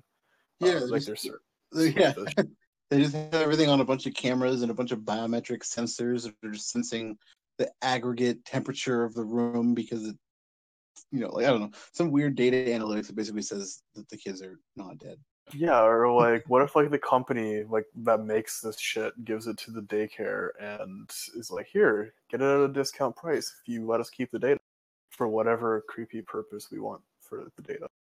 Yeah, and that's a huge thing. I think that's something that a lot of people who buy these sorts of products for people, even if they do it in absolute earnest, saying, oh, I'd love for you to have this thing and make your life easier, well, it's still not considering the fact that there's zero accountability for any of these companies if anything happens. If your entire baby's life and DNA sequence gets somehow leaked, which it probably will in the future, there's nothing that anybody's going to be able to do about it. It's just... Yeah, so I think it's Ancestry.com. Have we got that on the list? I don't think we do. So Ancestry.com have been advertising on TV here, or is Ancestry.com that I don't know, whatever, to get a gene sequencing kit for your family members for Christmas. So they can find out, there's that whole episode of South Park where Randy finds out that he's part Neanderthal. And, it's like, as a responsible person, do I really want my family using that stuff? Which doesn't just extend, if I give it to a cousin or a sibling or your parents or something, there's a very good chance that your DNA is not very... So... Oh, yeah. Well, it's like that. Yeah, like we saw with whatever killer that just got arrested. It was like, yeah, oh yeah, my cousin took a DNA test, and now they know I'm a murderer. Right. Yeah. It's like, yeah, it's creepy that the amount of like separation that you can have and still be identifiable means that, like, obviously it's easy to build up a very large database that kind of captures a unique fingerprint that can be associated with everyone in the country. But as well, I think like samples. The length of the genome, right, like is for humans is obviously pretty long. Like, I'm no geneticist. Like, I'm just gonna use some base knowledge here, but the length is pretty long, and like people are really close to like trees and other stuff, right? So how much of the data actually is just the people part to create your individuality? Like, they're only looking at a small part of it, right? Yeah, yeah, and it also it depends on a lot of what pieces and parts they're looking at. But yeah, it's like the real thing that I think is the issue is that people are just so down with just giving away this kind of information at all times. 23andMe had like a data breach, right, which is another item that we had on the list. 23andMe is something that a lot of people, including my parents, have considered or have done. My parents are like, "Oh, we want to get 23andMe." I'm like, "Please do not." Like, I don't even know. Like, people are just complicit in doing that, even though they had a breach with customer data, not the DNA data, which is of little value right now, I guess, but you don't know what it's going to be like in the future. I mean, we have the Have I Been Pwned, we have the breach compilation, which every password ever is in. You don't want to have the breach compilation DNA.SQL, like, of everybody just out there for whatever future crimes and weird stuff's going to happen. It just seems so reckless. Well, not to mention like marketing to people based on like their genetic predisposition to a disease, right? Like, oh yeah, you're probably going to get ass cancer, so we're going to. Well, if you want to know that from 23andMe, you have to pay $50. Oh, so it's cheaper to not get the results. Yeah. It's like they just want to send you. Yeah. I just got 3 of those as Christmas presents for people. I understand the value of wanting to know that kind of stuff. That stuff is very useful, but it seems like it should just be within the hands of like scientific and like medical research stuff, like for yourself, rather than like a random app. I don't know. It just seems like it's something that like if you're trusting a third party who I don't know what their qualifications are to just handle that kind of data and then potentially again sell aggregates of data of DNA analysis to other companies when they eventually analyze all the DNA in the world and can't make any more money off their product and need to sell all their assets. That is going to be the scenario where there's going to be random insurance companies and shady third-party companies that are just going to buy that stuff and then use it against you. I mean, it's going to be the case where if I get sequenced or whatever, right? I want the data to be securely handled, sequenced properly, where it's like no chance of contamination stuff, and then it comes back on a physical something only to me. It's like not in a database. Like that's the ideal scenario, and then you can analyze it as you wish with like tools or whatever. Like that looks for the same tools a doctor might use that gives the results, and then you can give it to your doctor or whatever. Like you can be in charge of who you share it with and where it gets analyzed, and then you're sort of in control of it. But in these cases, it's like no, it's in the hands of third party business. You're their product basically. Like they're selling you, but you're the product. Your DNA is what they really want. Yeah, it makes you think how much does it actually cost to run those tests, right? Like how much are they making on the test itself, and how much are they making on the data? Like one of those things where like the tests themselves could be a completely like a market that's not worth anything, like from that standpoint. You could be losing money on the test just to make money on the data. Right. Yeah, it's like it's hard to really know. I mean, I haven't read the terms of service of 23andMe, but those are obviously broken frequently, especially when people breach stuff. I can't wait till there's a Git repo of like the way there is word lists of like DNA list, and then there'll be like a pull request or like an issue open. Can you please remove my genome from the team? Dolphin 1. Dolphin 1. What? Yeah. It was like the guy's like, my password is in the password list. Can you please remove it? I'm like, I like that about Facebook. I don't know if you ever searched delete my Facebook, but if you search that on Facebook, it's all people who are like trying to get their Facebooks deleted or recovered, and they just post their full login. I'm like, please delete this account. It's like, okay. Yeah, I bet Facebook's gonna read that. Actually, Shell had a pretty fun search on Twitter this. It was the new badge. Oh yeah. Wait, what was the search? People getting their search delete my Facebook on Facebook and look at all of the different delete my Facebook groups, because crafty people have set up pages called Delete My Facebook Official, and then people go in and just give so much personal information to Mark Zuckerberg, I guess. I think they think they're talking to directly, to ask them to delete this information about them.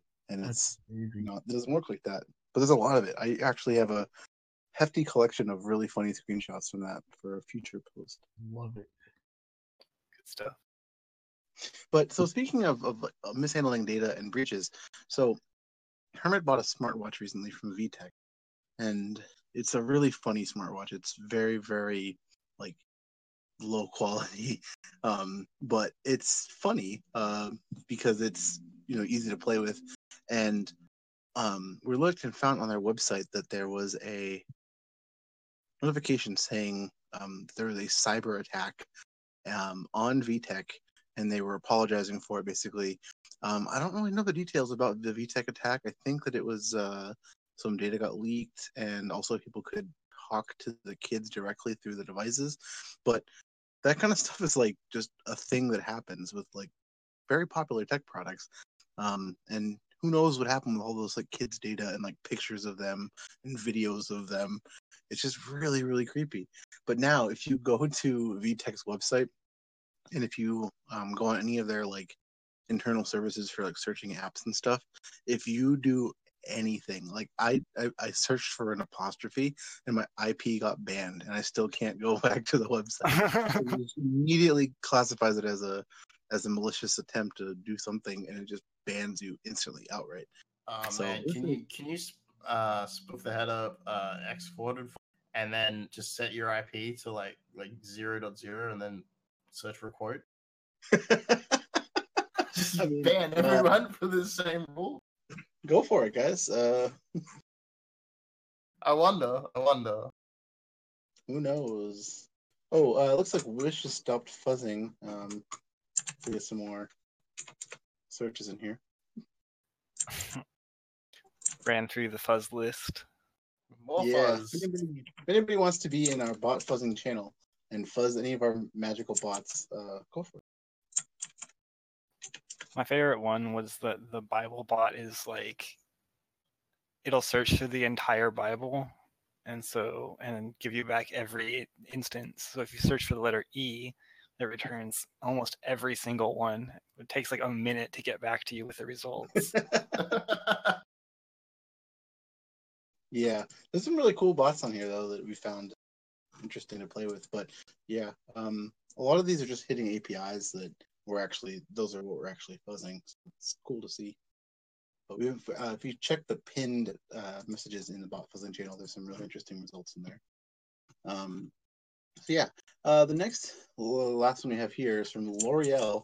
L'Oreal released a smart hairbrush for some reason. I don't know why, but it's apparently a hairbrush that just checks the quality of your hair by brushing your hair, and it's made by a company that sells hair products. The L'Oreal Research and Innovation Technology Incubator. Oh yeah. Wow. Sweet. Hair health, 65%. Oh my god. Yeah, I feel like a lot of this kind of stuff too, a lot of the actual products themselves don't seem like they really add much value or do anything. Like, how does this actually work?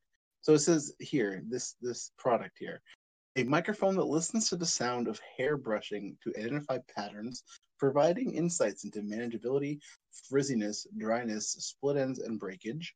A 3-axis load cells that measure the force applied to the hair and to the scalp when brushing. An accelerometer and a gyroscope to further analyze brushing patterns, and conductivity sensors to determine if the brush is being used on dry or wet hair in order to provide an accurate hair measure. Why can't people just use their fucking hand to figure that out? Yeah. Yeah, exactly. I mean, really like, just don't get me reading wrong. people's emotions.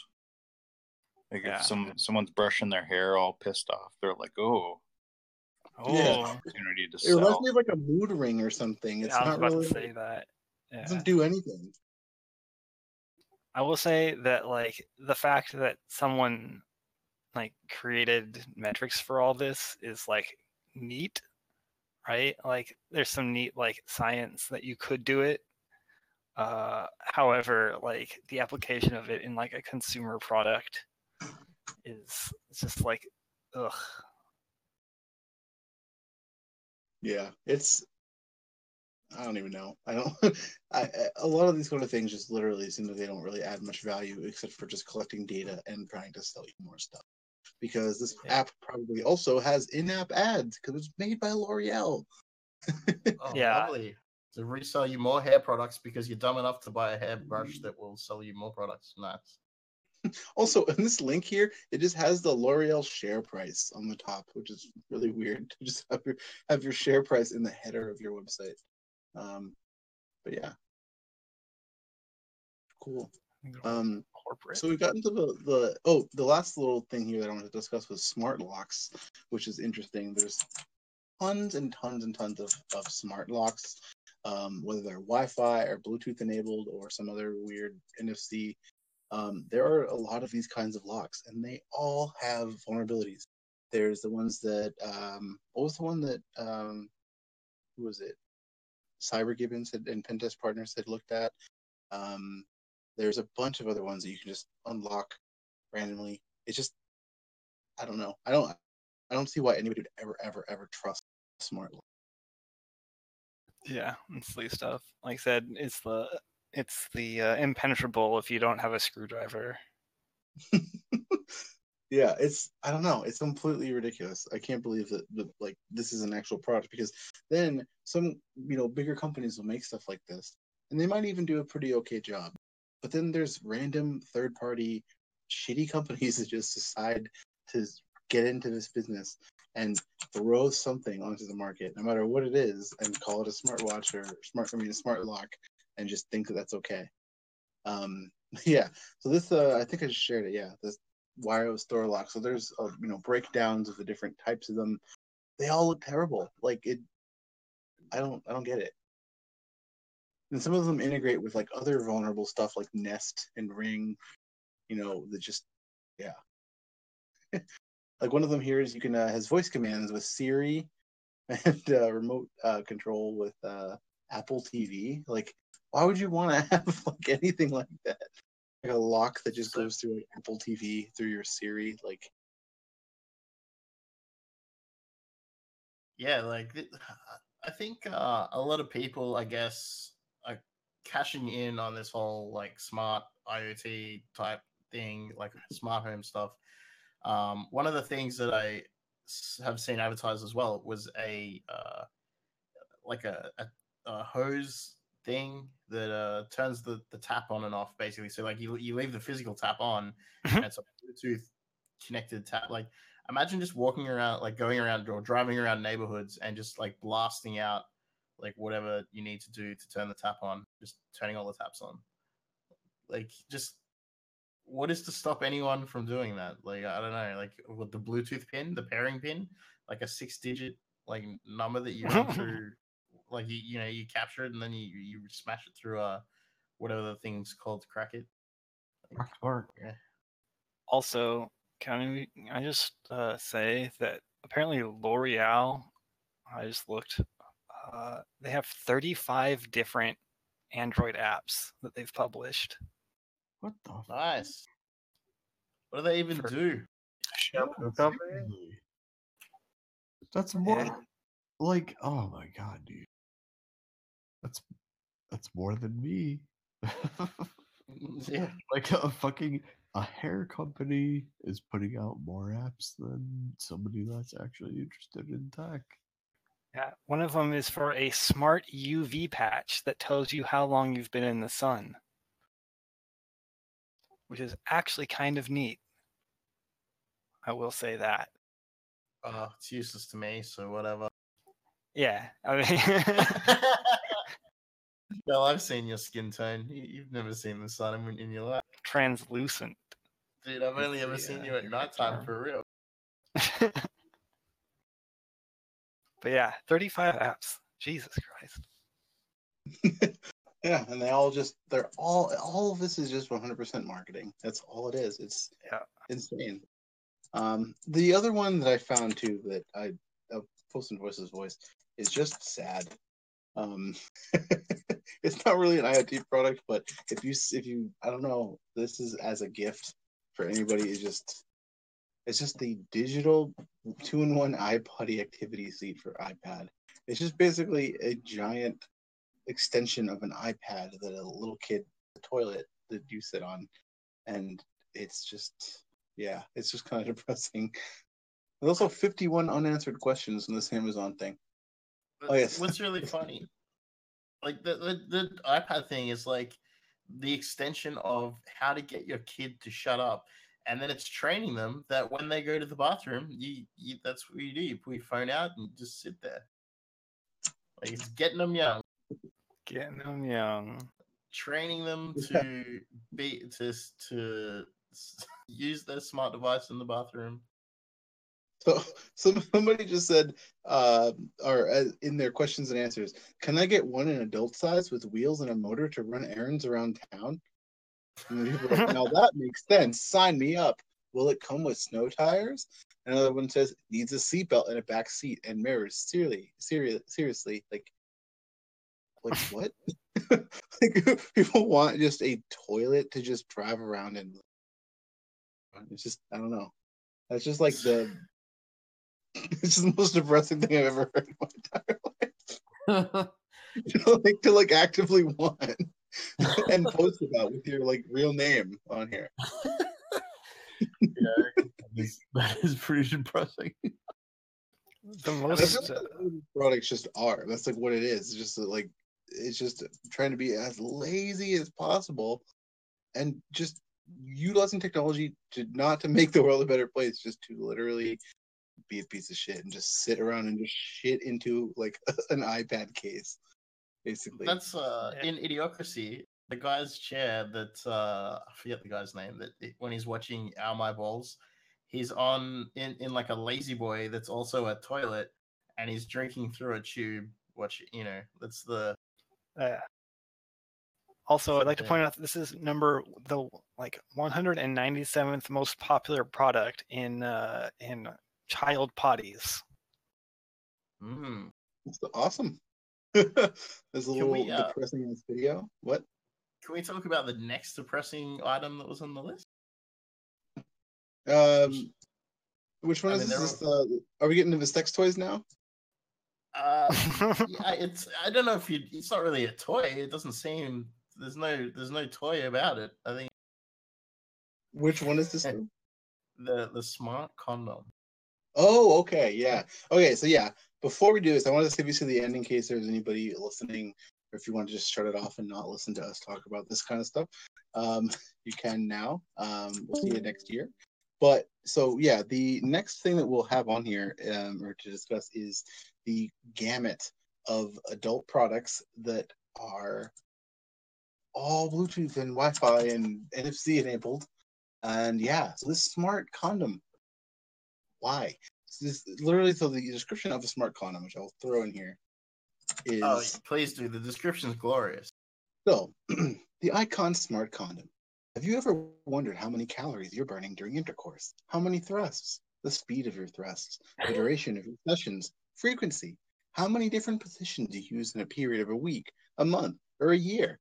Ever wondered how you stack up against other people around the world?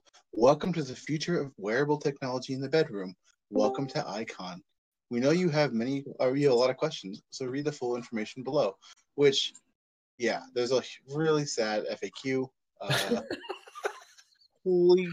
I love that you called it really sad. This is very, very, very sad. Okay, so the first thing that I thought of when I read this was, do you remember the episode of The Office where Michael talks about Holly making him film them having sex and reviewed it with them after to give him a review how he could improve, because she was such an HR person that needed performance reviews in sex life. This is what it reminds me of. But then the gamification. Ever wondered how you stack up against other people from around the world? No, I don't. Like, that's really sad. So there's actually the first thing I thought of from this was actually a bash.org. It basically, I'll just read the first line without getting too far. Scientists have determined the average time for intercourse is 4 minutes. The average number of strokes per minute is 9. The average penis length being 6 inches, and the average female received 216 inches or 15 feet per intercourse, 3 times per week, 52 weeks in a year. So 150 times 18 makes 2,700 feet, or just over a mile and a half. If you're not getting a mile and a half, like it's like these.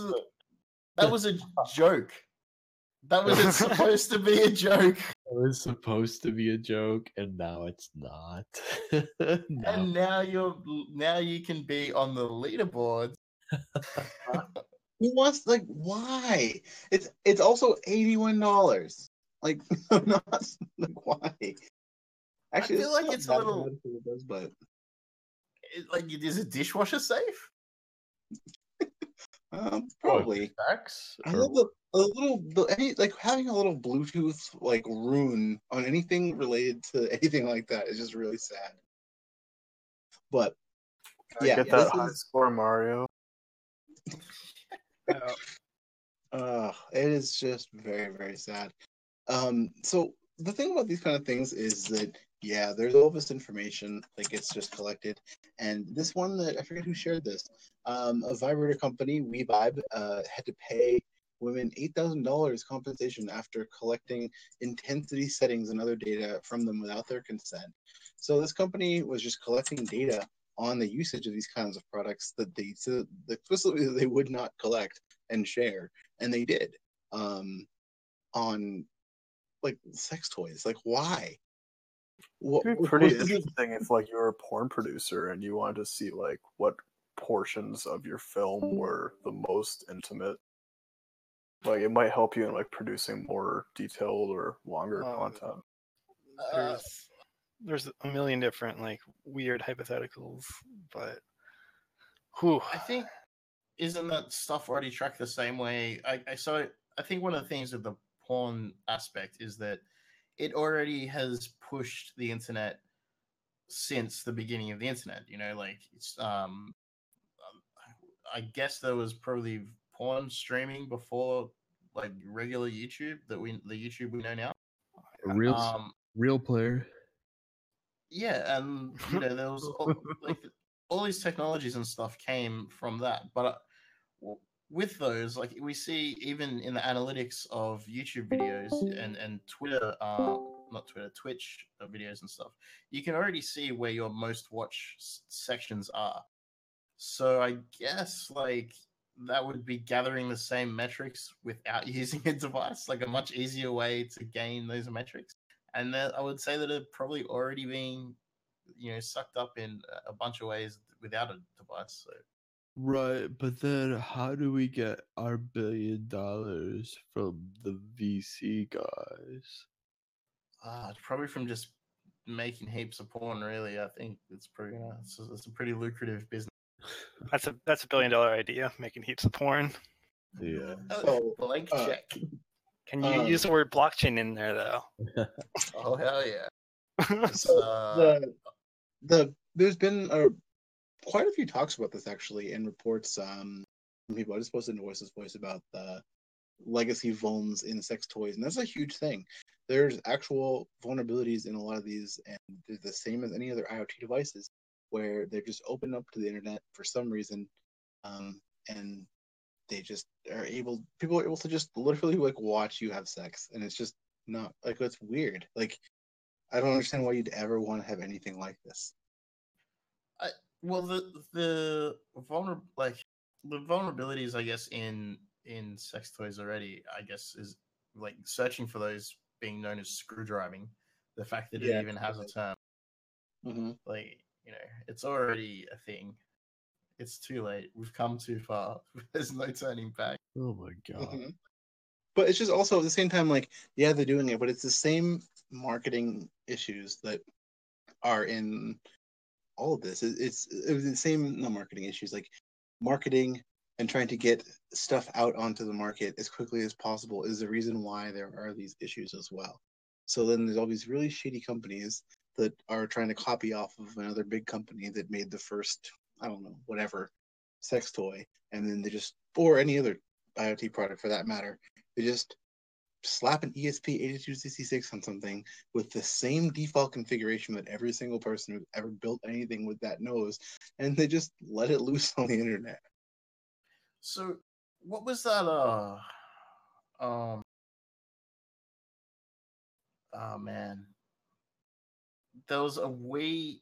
It was a Wii add-on that was supposed to come out using the Wiimote's functionality to have an interactive session with your partner over the internet. And I don't know if it ever came to fruition, but I remember reading about it like sometime ago. But I think like those ideas of building stuff like that has already, I guess, not specifically with the Nintendo Wii, but with other devices, I'm pretty sure that you can already interact with them over the internet. So it's called Teledildonics. Oh yeah.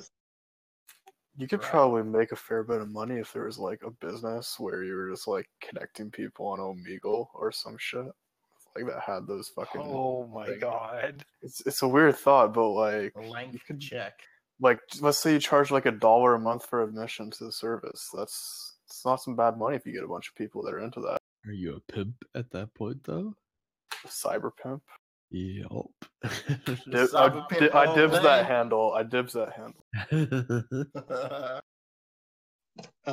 So yeah, this has definitely been about this because there are going to be more and more of these kinds of products that are going to continue to come out, and we're going to continue to find vulnerabilities and continue to just have these aggressive size of just disbelief and frustration. But yeah, if anybody here got any of these products for anybody, I don't know, I guess also when you do talk to them about the potential vulnerabilities that could happen, because there are tons of stuff that we haven't even been able to get to in this sort of field, with very specific and well-known vulnerabilities that don't really hurt the company that much.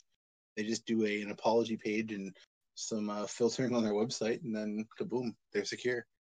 Oh wow, someone in the Twitch chat said people are simulating sex in VR chat using teledildonics. Oh, that's really interesting. I didn't even think of that, but VR. So like Second Life already, like I've seen some weird places on Second Life, and there's like 3D modelers and animators who basically make their living like, I don't know if anyone knows. I don't know how many people know this, and if you do, I feel sorry for you. Like I feel sorry for myself. It's a sad state where like their entire like thing is building like thrusting actions for models and modeling like high quality like anatomy of not just humans but also like furry stuff and like other weird fetish things that people are, I don't know, whatever people, you know, but all a spectrum of things that people want to role play as. And then you think about that Second Life. Now you're adding VR to the whole thing, and now you're adding internet dildos. Like, where does it? What next? Are people going to be simulating that they're other species or something? I don't know. Is that does that go into like the crime zone? I'm not sure. The crime zone.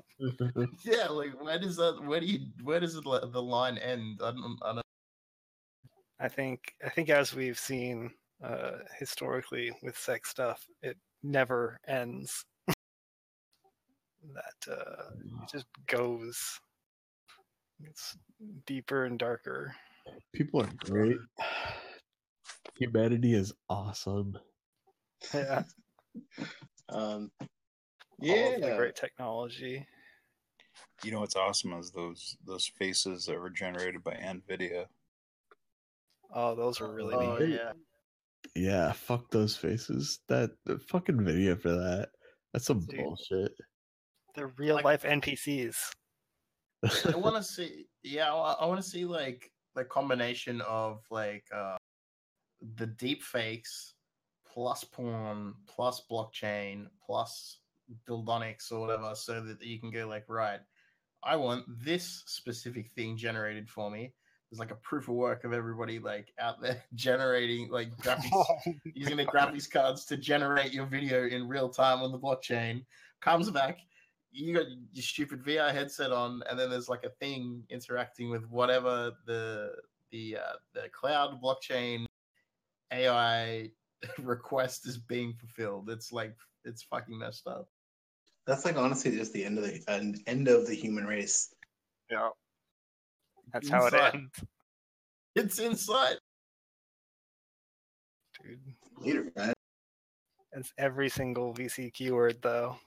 You definitely hit it. Imagine like ransomware for like some of these like IoT butt plugs or stuff that you can like control the vibration. You just turn it up and leave it stuck on. Yeah, like I'm surprised no one's done that. Like if there's a whole bunch of this shit on Shodan, like how hard should it be to like worm it and like keep it locked in? Like I'll only turn this off if you give me a Bitcoin. Or I'll turn it on at really inconvenient time. Yeah. Well, I mean, those Black Mirror again. I don't know if I want to spoil the episode. Actually, was that actually an episode? No, there was an episode where someone was being forced to do something because they were recorded. In their private. I only like clicked through a few of the episodes. Yeah, I won't go into the whole plot of the thing. Needless to say, it's sad and fucked up by the end. More fucked up than you think with every Black Mirror episode. But but the premise at the beginning of the episode is the only point I wanted to make, is that, like, you know, what if you ransomware somebody's private activity like that they might be ashamed of, and this comes back to a thing Dan said a long time ago about being ashamed of things and not being ashamed of things, and that having power over you.